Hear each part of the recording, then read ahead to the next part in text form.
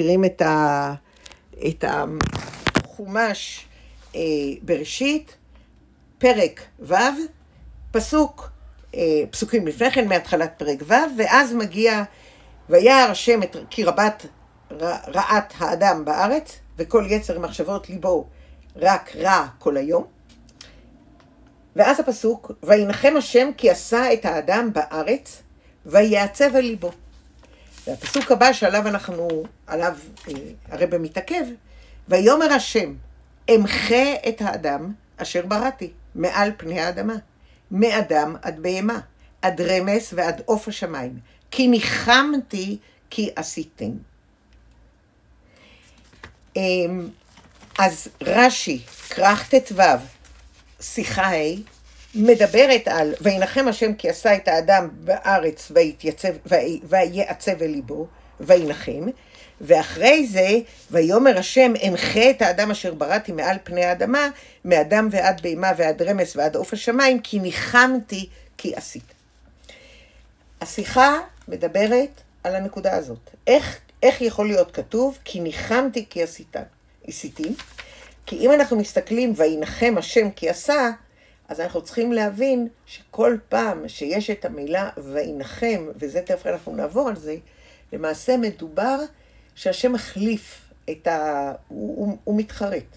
אנחנו יכולים להגיד שהקדוש ברוך הוא ברא את העולם, ואחרי זה הוא התחרט. אז אם התחרטת, תעיף. אבל איך אפשר להגיד את זה? אז הרב אומר, רגע, אז בפסוק לפני כן, בפרק ה', כתוב שנוח נולד. ואנחנו יודעים שנוח נכנס לתיבה, ושם הוא נמצא עם הבעלי חיים, והם נשארים. ואז, ויאמר השם אמחה את האדם, אז הוא אמר לו, הוא מאפר, אני אשים אותו בתוך מים, הוא לא יהיה. אז רק נוח וכל מה שהיה איתו נמצא בתוך התיבה.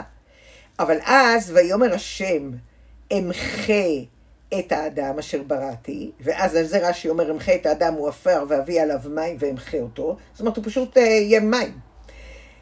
אבל אז, מאדם עד בהמה, ואז, אף כי הם השחיתו את דרכם, דבר אחר, הכל נברא בשביל האדם, וכיוון שהוא קלה, מה הצורך באלו, אבל אחרי זה, הרב מסביר, מה זה כי ניחמתי כי עשיתי.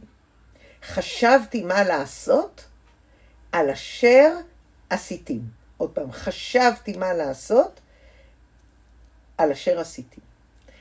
הרב בא להסביר לנו, אני משנה את הדעה שלי. אני לא משנה לגמרי, אני משנה שינוי של מחשבה. הרב מסביר שהעניין שחשבתי מה לעשות על אשר עשיתים, זה לא למחות את האדם, לא למחות אותו, אלא לשנות.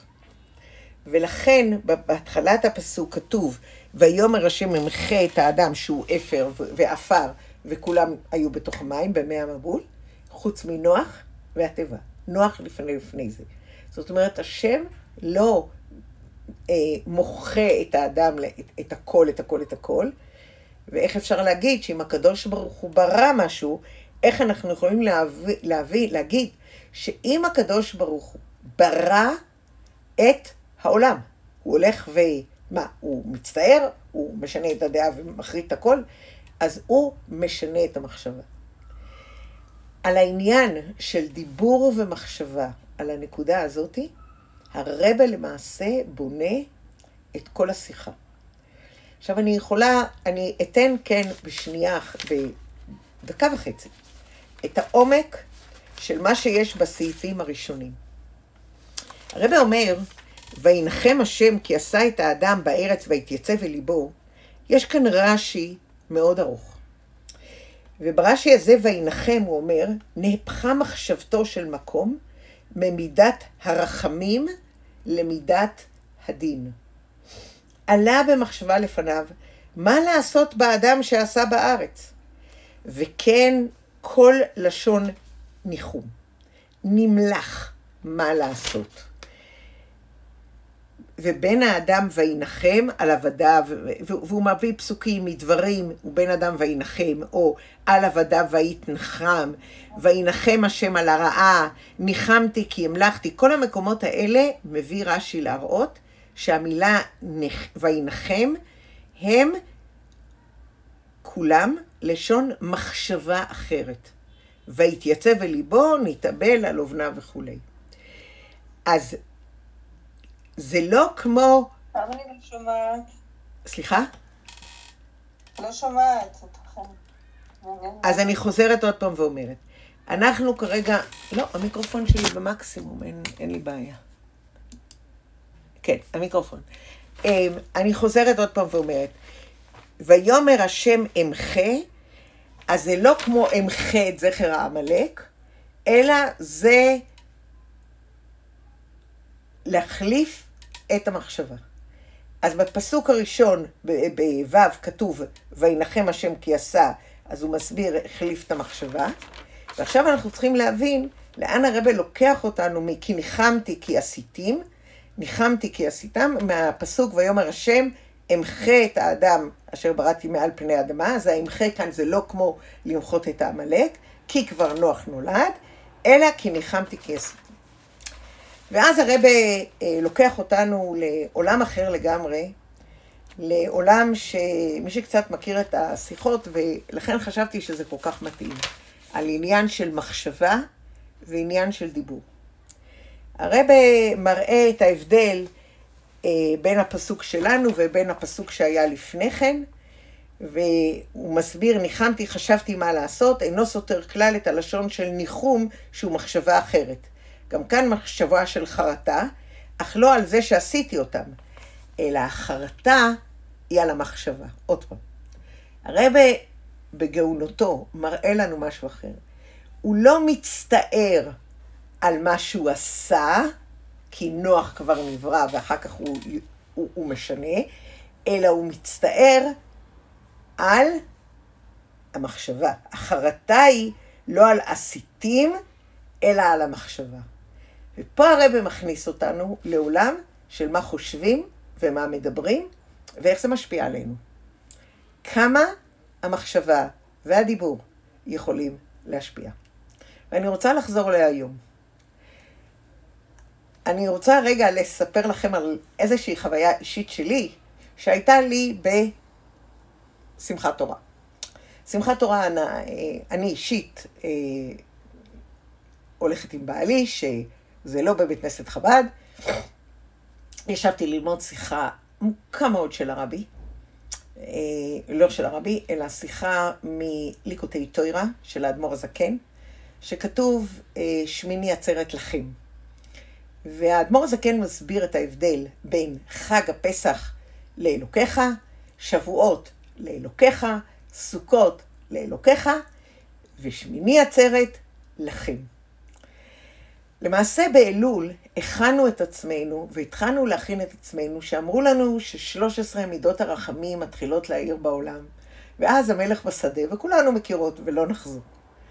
ואז אנחנו עוברים הלאה לראש השנה, וממליכים את הקדוש ברוך הוא למלך. גם את זה כולן מכירות. ואז אנחנו מגיעים ל10 ימי תשובה, ואז אנחנו מתחילים להגיד 13 מידות הרחמים, הרבה יותר, ואבינו מלכנו, ומתחילים להוריד יותר ויותר אור. ואז אנחנו מגיעים ליום הכיפורים, היום שבו אין מחיצות בינינו ובין הקדוש ברוך הוא. ואז ביום המיוחד הזה, ביום הבלתי רגיל הזה, אנחנו אומרים את 13 מידות הרחמים עוד ועוד ועוד, כי האור העצום הזה הוא כבר לא מאיר מלמעלה, הוא פה אצלנו ואיתנו. ומתוך 13 מידות הרחמים שאנחנו אומרים כל כך הרבה פעמים, ובמיוחד בנעילה, אנחנו מגיעים לנקודה של וטיהרתי אתכם, ומהטהרה הזאת, אחרי יום הכיפורים, אגוד יום טב, למועד 4 ימים ואז לסוכות. מגיעים לסוכות, 7 האושפיזינים, אושפיזים לאחרי 70 אומות העולם, 70 פרים, ואז רננו כל הגויים באים לירושלים לחגוג, ואז אנחנו מגיעים לשמיני עצרת. ואז ההבדל, ואני יושבת בלילה, ואני לומדת את השיחה, את המיימר, קצת מתעמקת בו, ורואה שבשמיני עצרת הרבה יותר גבוה מיום הכיפורים.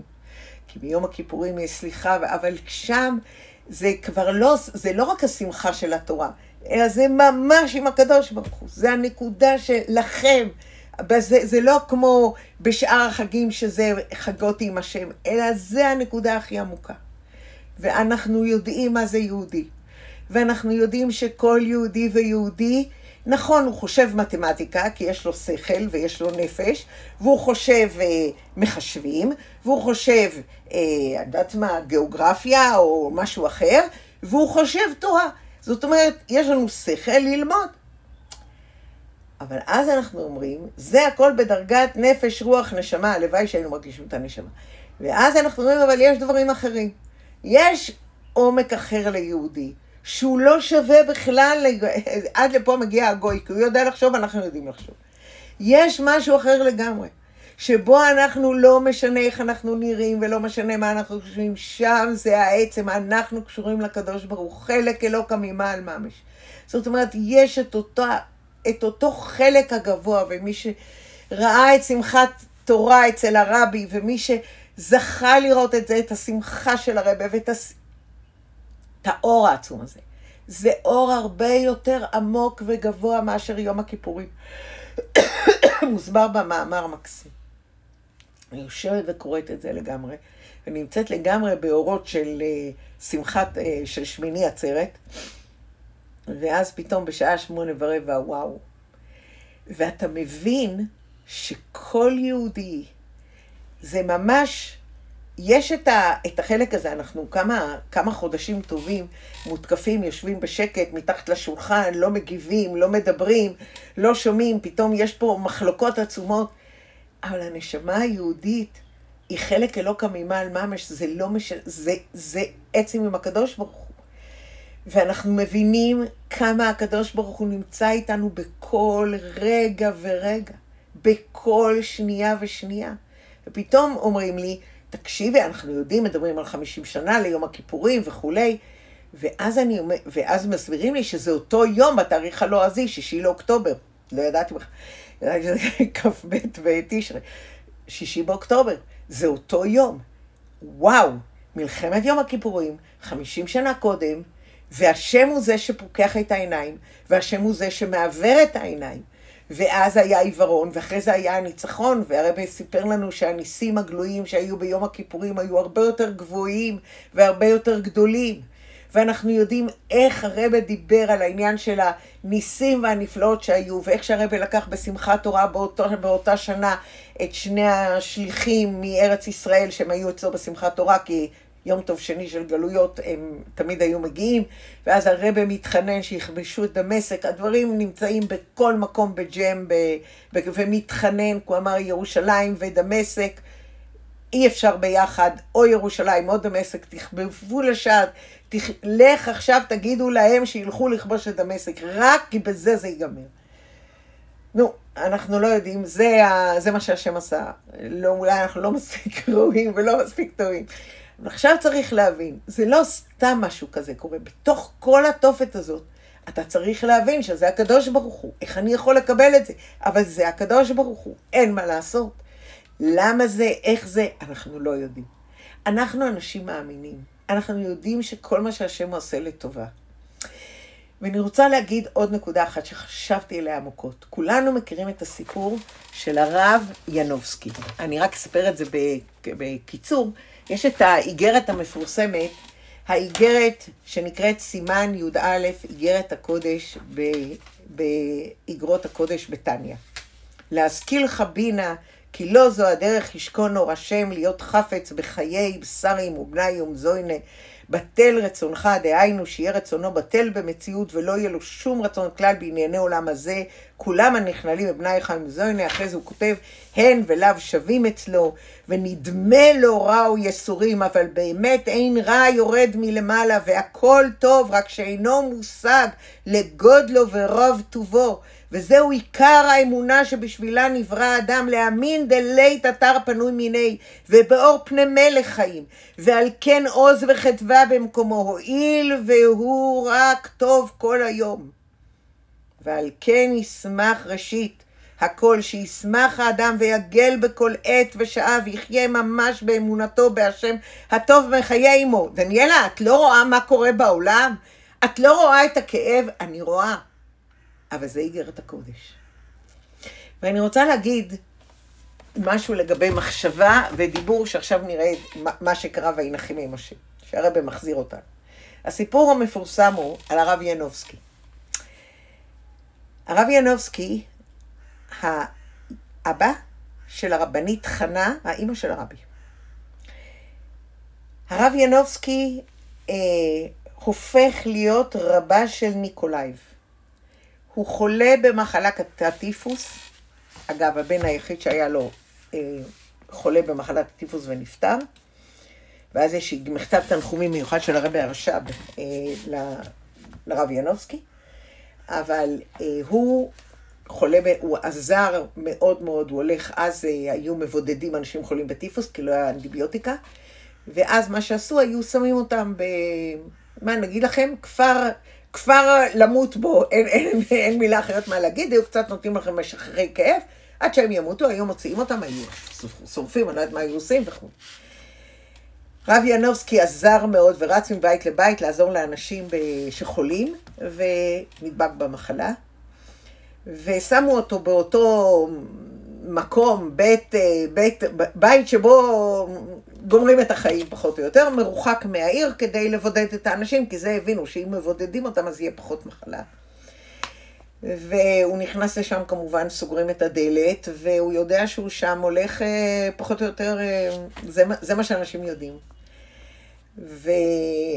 וחברו הטוב, ששמע שהוא נכנס לשם, רב אשר גרוסמן, מחליט שהוא כל יום הולך לאותו מקום. הוא לא יודע איפה הוא נמצא, הרב ינובסקי. הוא לא יודע איפה הוא נמצא, אבל הוא יודע דבר אחד שהוא שם. הוא עומד כל יום בבוקר ומקריא את האיגרת להשכיל חבינה, שאין רע יורד מהשמיים, והכל טוב. כל יום ויום. הרב ינובסקי עומד, הרב אשר גרוסמן עומד, ומקריא לרב ינובסקי את האיגרת. עד שאחרי כמה זמן הוא מתגבר על המחלה ויוצא החוצה בריא. ואז הוא אומר, זה מה שהציל אותי. ועכשיו אני שואלת אתכם שאלה. הוא שמע כל יום, הרב ינובסקי לא הכיר איגרת להשכיל חבינה? הוא הכיר, בטוח. הוא ידע את זה מצוין, רבה של ניקולאי. למה הוא היה צריך שהרב אשר גרוסמן יבוא כל יום ויקריא לו את זה? למה הוא היה צריך את החזרות? בסדר, נניח הוא הגיע פעם אחת להקריא לו. למה הוא בא כל יום? למה הוא חזר כל יום? כי אנחנו צריכים כל הזמן לשדר למוח שלנו, ולהגיד למוח שלנו שהמחשבה שלו תהיה נכונה. אנחנו כרגע מוצפים באין סוף אינפורמציה מכאן ומכאן, אי אפשר. אתה הולך ברחוב, אתה שומע מהרדיו, אתה בקושי מסוגל לברוח מזה. גם אם אתה, ואני חושבת המלצה לכולם, מחליטים, פעמיים ביום, 5 דקות רואים חדשות, 5 דקות רואים חדשות, בזה זה נגמר. כי אחרת אי אפשר, אפשר לא להשתגע.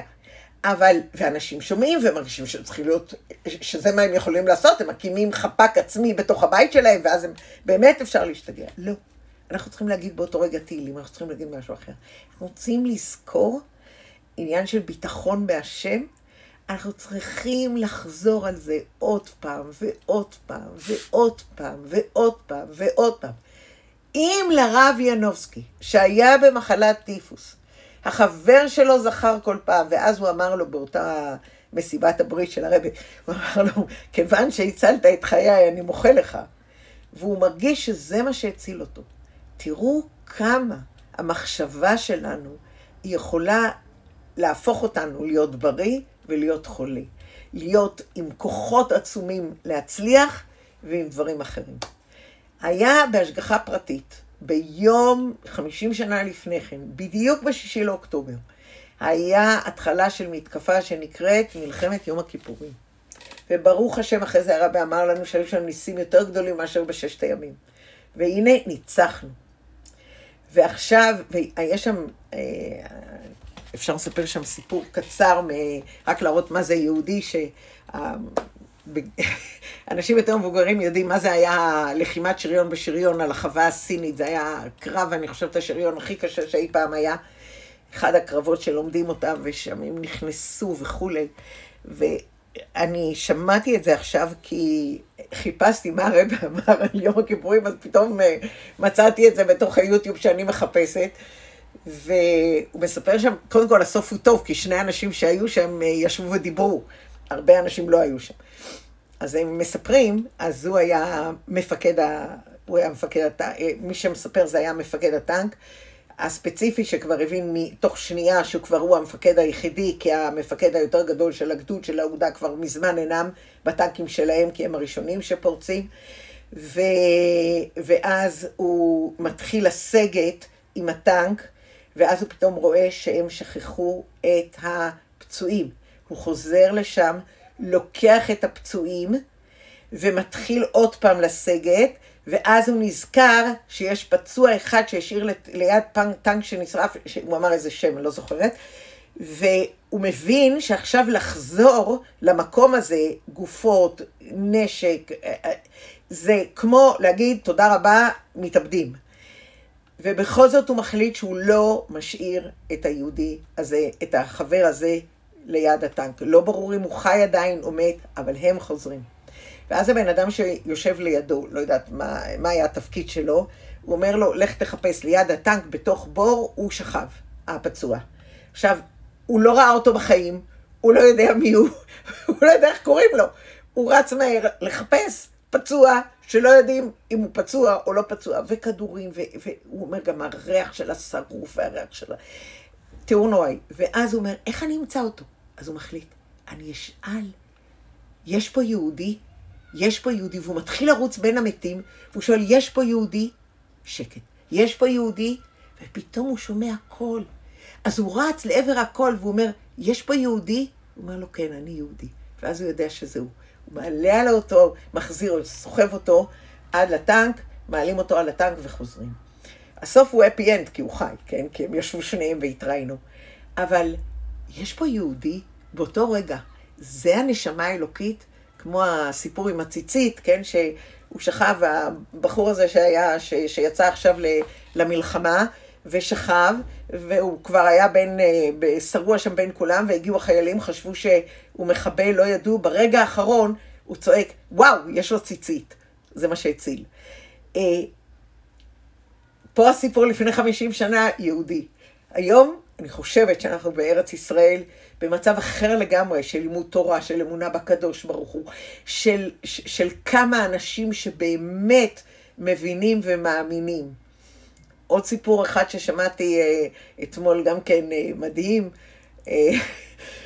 שראיתי באחד האתרים, שהיה בחור שעזב לגמרי, יידישקייט, עזב לגמרי בבני ברק תורה ומצוות, והתפקיד שלו היה להביא גבירים לאיזו ישיבה, הוא היה לוקח אותם, והיה עושה להם טיולים, וגם היה לוקח אותם לראש הישיבה שם איפשהו בבני ברק, לא חושבת שזה חב"ד בדיוק, והוא לקח אותו, והוא לקח 3 גבירים, והביא אותם לרב, והרב בירך אותם, ודיבר איתם, ותכף נתנו תרומה גדולה לישיבה, עם ראש הישיבה מקבל אותם וכו'. ואז הוא שואל את הבחור הזה, ומה איתך? אז הוא אומר, אני רוצה לברך אותך, שיהיה לך שנה טובה ומתוקה. אז הוא אומר לו, תודה. אז הוא אומר לו, אבל בשביל שתחול הברכה צריך לעשות משהו. אז הוא אומר לו, אני רוצה שתבטיח לי שתשמור את השבתות של חודש תשרי. אז הוא אומר לו, בסדר, אני מבטיח שאני אשמור את השבתות של חודש תשרי, שנה טובה ומתוקה. והוא, לא יודעת אם הוא אמר שנה טובה ומתוקה, כי רבי אומר, אבל הוא אמר שיהיה לך שנה טובה וכולי, והוא מגיע למסיבה. וביום חמישי הוא במסיבה, כנראה המסיבה הזאת התחילה לפני כן, לא ברור לי מה זה המסיבה הזאת, אבל לא יודעת מה הולך שם, אבל כנראה זה התחיל ביום חמישי. הוא מספר שביום שישי, הוא אומר לחברים שהם נמצאים איתו, תקשיבו, אני נוסע מהמקום הזה. אז הם שאלו אותו למה, הוא אומר, בואו איתי, הוא מנסה לבקש מעוד חברים שיבואו איתו ביחד, אני פה לא יכול לשמור שבת, ואני הבטחתי שאני שומר שבת תשרי, ואני חייב עכשיו לקחת את הדברים שלי ולנסוע מכאן, עוד 2 חברים הצטרפו אליו, והסוף כבר כולנו יודעים. אז זה לא פשוט, ואנחנו רואים איך בתוך כמה הקדוש ברוך הוא משגיח עלינו, ועכשיו אנחנו צריכים להבין מה המחשבה ומה הדיבור שלנו יכולים לעשות. הרב מסביר לנו בהתחלת בראשית, בהתחלת חומש בראשית, מה המחשבה ומה דיבור יכולים לעשות. בואו נראה. הרב אומר, אין רש"י יכול לבאר את המילה ניחמתי בפסוקנו, שהוא רצה להחריט את כל הברואים. למה? כי נוח נולד. אז לא יכולתי להגיד, ויאמר השם אמחה את האדם אשר בראתי, הוא לא יכול להגיד, הרב אומר, יכול לבאר ניחמתי כחרטה על בריאתם, כי וינחם השם כי עשה את האדם בארץ, משום שכאן כתוב ויאמר השם. ואם כתוב ויאמר השם, אז גזרה מוכרחה להתבצע. זאת אומרת, יש עניין של מחשבה, ויש עניין של ויאמר. זאת אומרת שכבר השם אמר. וזוהי ההוראה, אני מקריאה מרבה, וזוהי ההוראה, כמה צריך להיזהר בדיבור, שהרי צדיקים, שהם כלל ישראל, ועמך כולם צדיקים, דומים לבוראם. ויש לדיבורם השפעה. לפיכך יש להיזהר ביותר שלא לדבר מילה לא טובה על הזולת, כי דיבורו של יהודי עלול להזיק.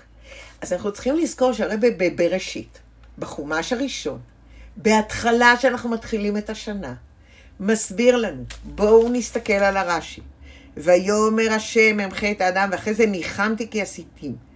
אז בגלל שהשם אומר, ויאמר השם, אז לכן אנחנו יכולים לומר שזה מתבצע, אבל מה מתבצע? שינוי המחשבה. ואז אנחנו יכולים לראות את ההמשך של ההוראה של הרבי. כאשר חושבים רעה על הזולת, עוברים על איסור חמור, אין כי הדבר עשוי להזיק. אם איש אחד, א', מדבר עם ב' לשון הרע, על ג', א' וב' מדברים, הוא מספר, אסור. ההוא מספרים לו, אסור לו לשמוע. אבל מה זה שייך לג'? זה שא' וב' לא בסדר, בסדר. אז ג' אולי הוא לא צדיק, אבל כרגע מדברים עליו. מה זה שייך לג'? למה הוא צריך לסבול בגלל זה שא' וב' מדברים ביניהם? כך מובן חז"ל, לשון תליתה, תליתאי, כתיל תליתאי.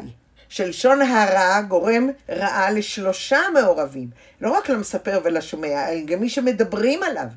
והיה לכאורה ניתן לשאול, השניים שמספרים לשון הרע והשומע עברו על איסור, אבל מה השלישי? וההסבר לכך אנחנו מוצאים על עניין של הדיבור. ומזה לומדים מהפסוק הזה על העניין של ויאמר השם, העניין של הדיבור, ואחרי זה וניחמתי. הדיבור מוציא דברים מן ההיעלם אל הגילוי.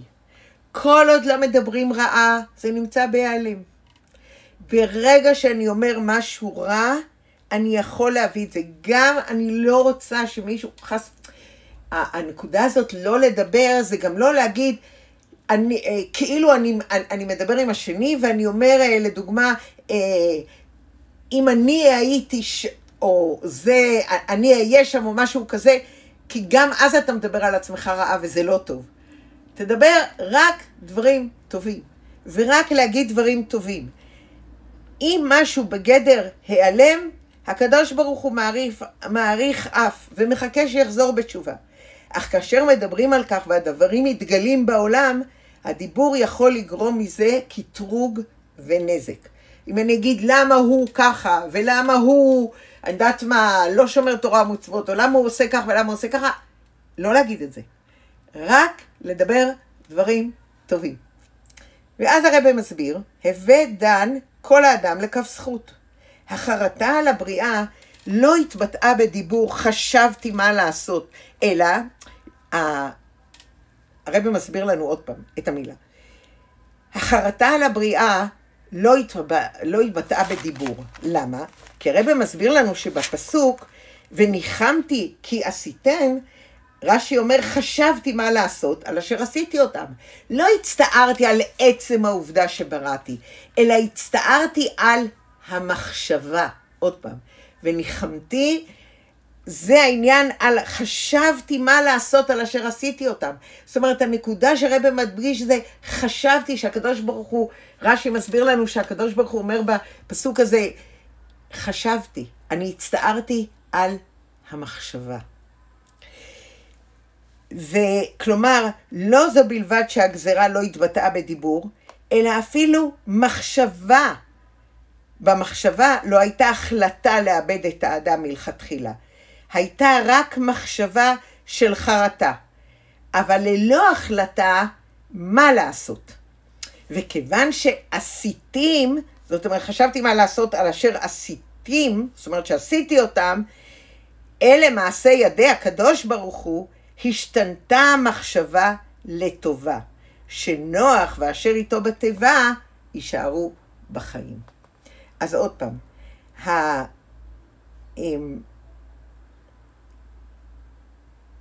תחילת התורה מלמדת אותנו דבר ראשון, איך לדבר ואיך לחשוב, לכל השנה כולה. אנחנו מתחילים ויאמר השם ויהי אור, ואנחנו אז יודעים שאנחנו כל שבת למעשה מעידה שהקדוש ברוך הוא מנהל את העולם. אבל ברגע הזה שאני אומר, החרטה היא של הקדוש ברוך הוא על המחשבה, לא על מה שהוא עשה. ולכן רש"י מברך, ולכן הרבא כל כך מדייק, חשבתי מה לעשות על אשר עשיתים. חשבתי, אני שיניתי את המחשבה, נכון, שיניתי את המחשבה. ומה היה שינוי המחשבה? שכולם, אני מוחה באפר, כי הם כולם, במים, כי הם כולם מאפר, אז אני אמיס אותם, ואחד ממנו יצא כולם. זה נוח, ומי שהיה איתו ביחד בתיבה. ואז הרבא אומר, וזוהי רעה לכל אחד.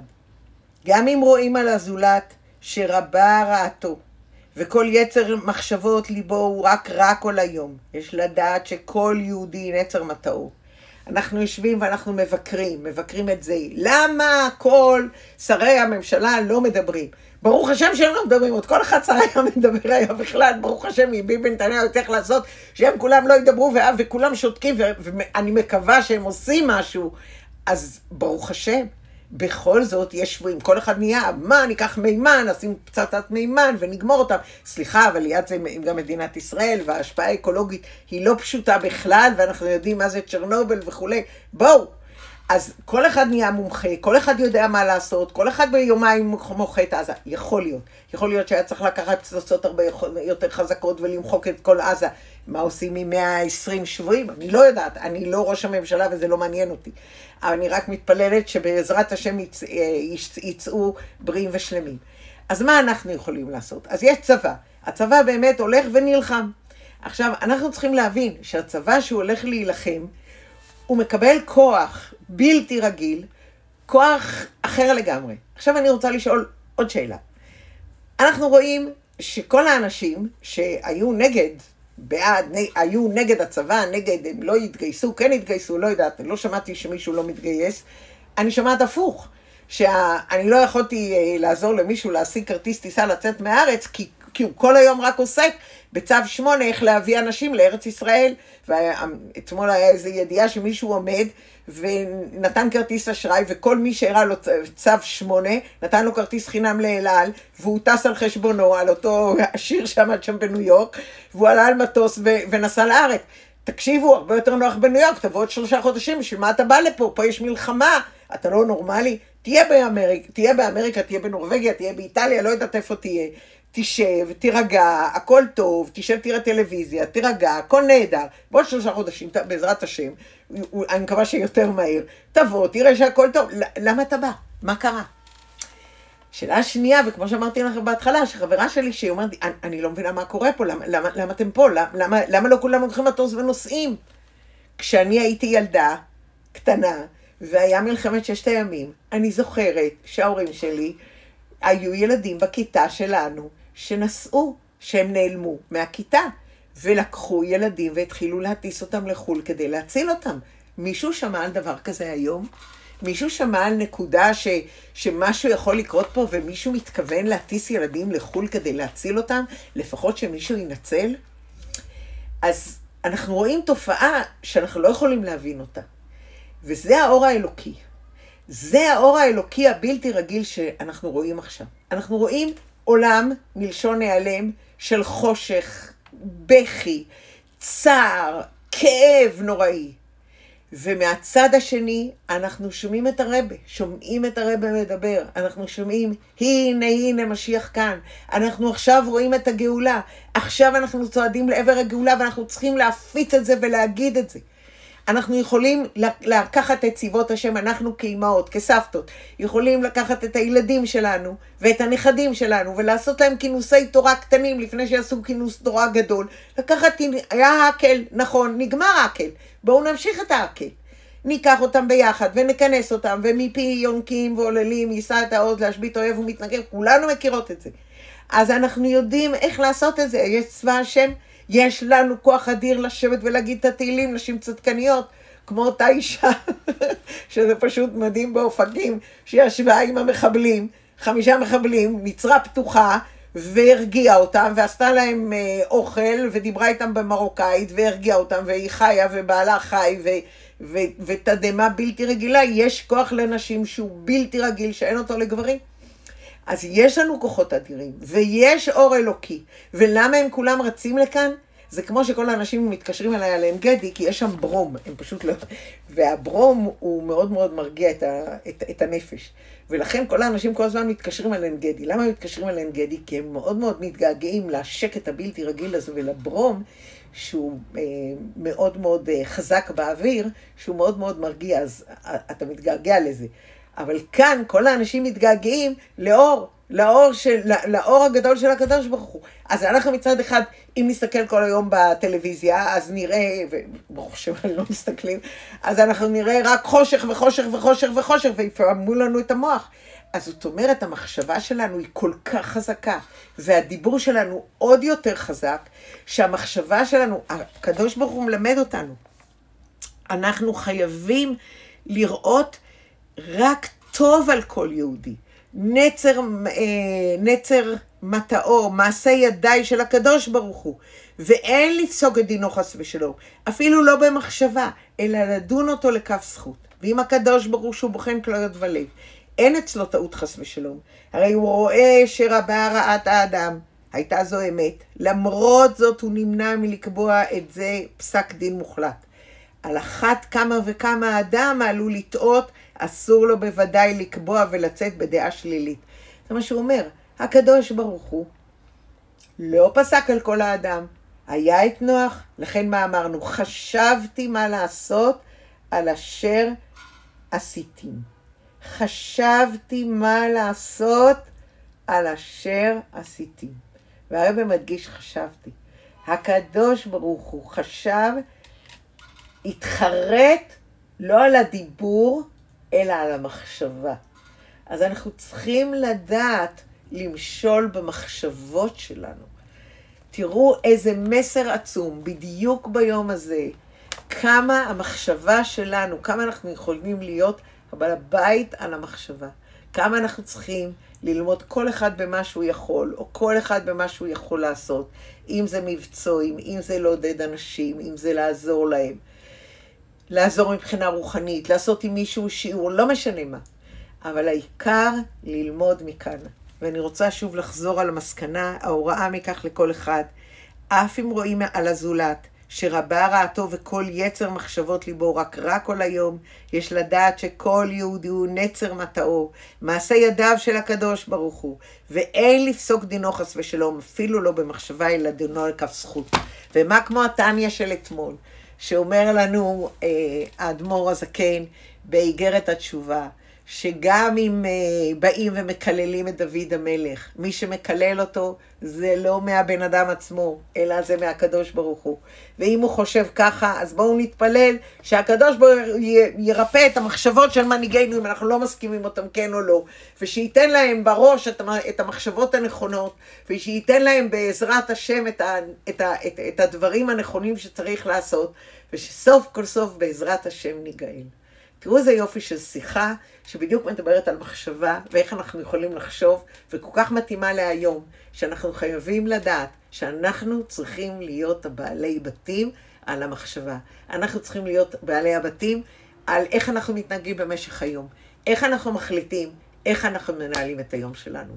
ובעזרת השם ננצח, נצא מתוך המחשבות המצומצמות שלנו, נתחיל לחשוב אחרת, נתחיל לחשוב בכלים אחרים לגמרי, נצא לניצחון, בעזרת השם יהיה ניצחון, בעזרת צבאות השם, וצבא של הקדוש ברוך הוא, צבא הגנה לישראל, שברוך השם, בעזרת השם, חיילים שמגיעים לשם לא מבינים איפה יש להם פתאום את הכוח. הכוח, כמו שהכהן היה יוצא והיה אומר, רח הלבן שיצא החוצה, אבל אתם הולכים. אז אם נרגיש אלוקות, שבשדה הקרב כרגע הקדוש ברוך הוא נמצא, והוא מגן עליהם, והוא נמצא איתם, ומחלקים ציציות, ומחלקים שמע ישראל, ומחלקים את כל הדברים האחרים, ואנחנו רואים את הצמאון של עם ישראל, ואנחנו רואים את הקשר בינינו, שבסופו של דבר צריך לזכור, אנחנו לא יודעים מי טוב ומה רע, אנחנו יודעים שכולנו קשורים בנשמה עמוק עמוק ביחד, חלק אלוקה מעל ממש. כולנו בסך הכל למעלה יש לנו משהו מיוחד שאנחנו הבנים של הקדוש ברוך הוא. תודה רבה לכולם, שנה טובה ומתוקה, ושבעזרת השם תהיה הגאולה האמיתית והשלמה בקרוב. תודה רבה.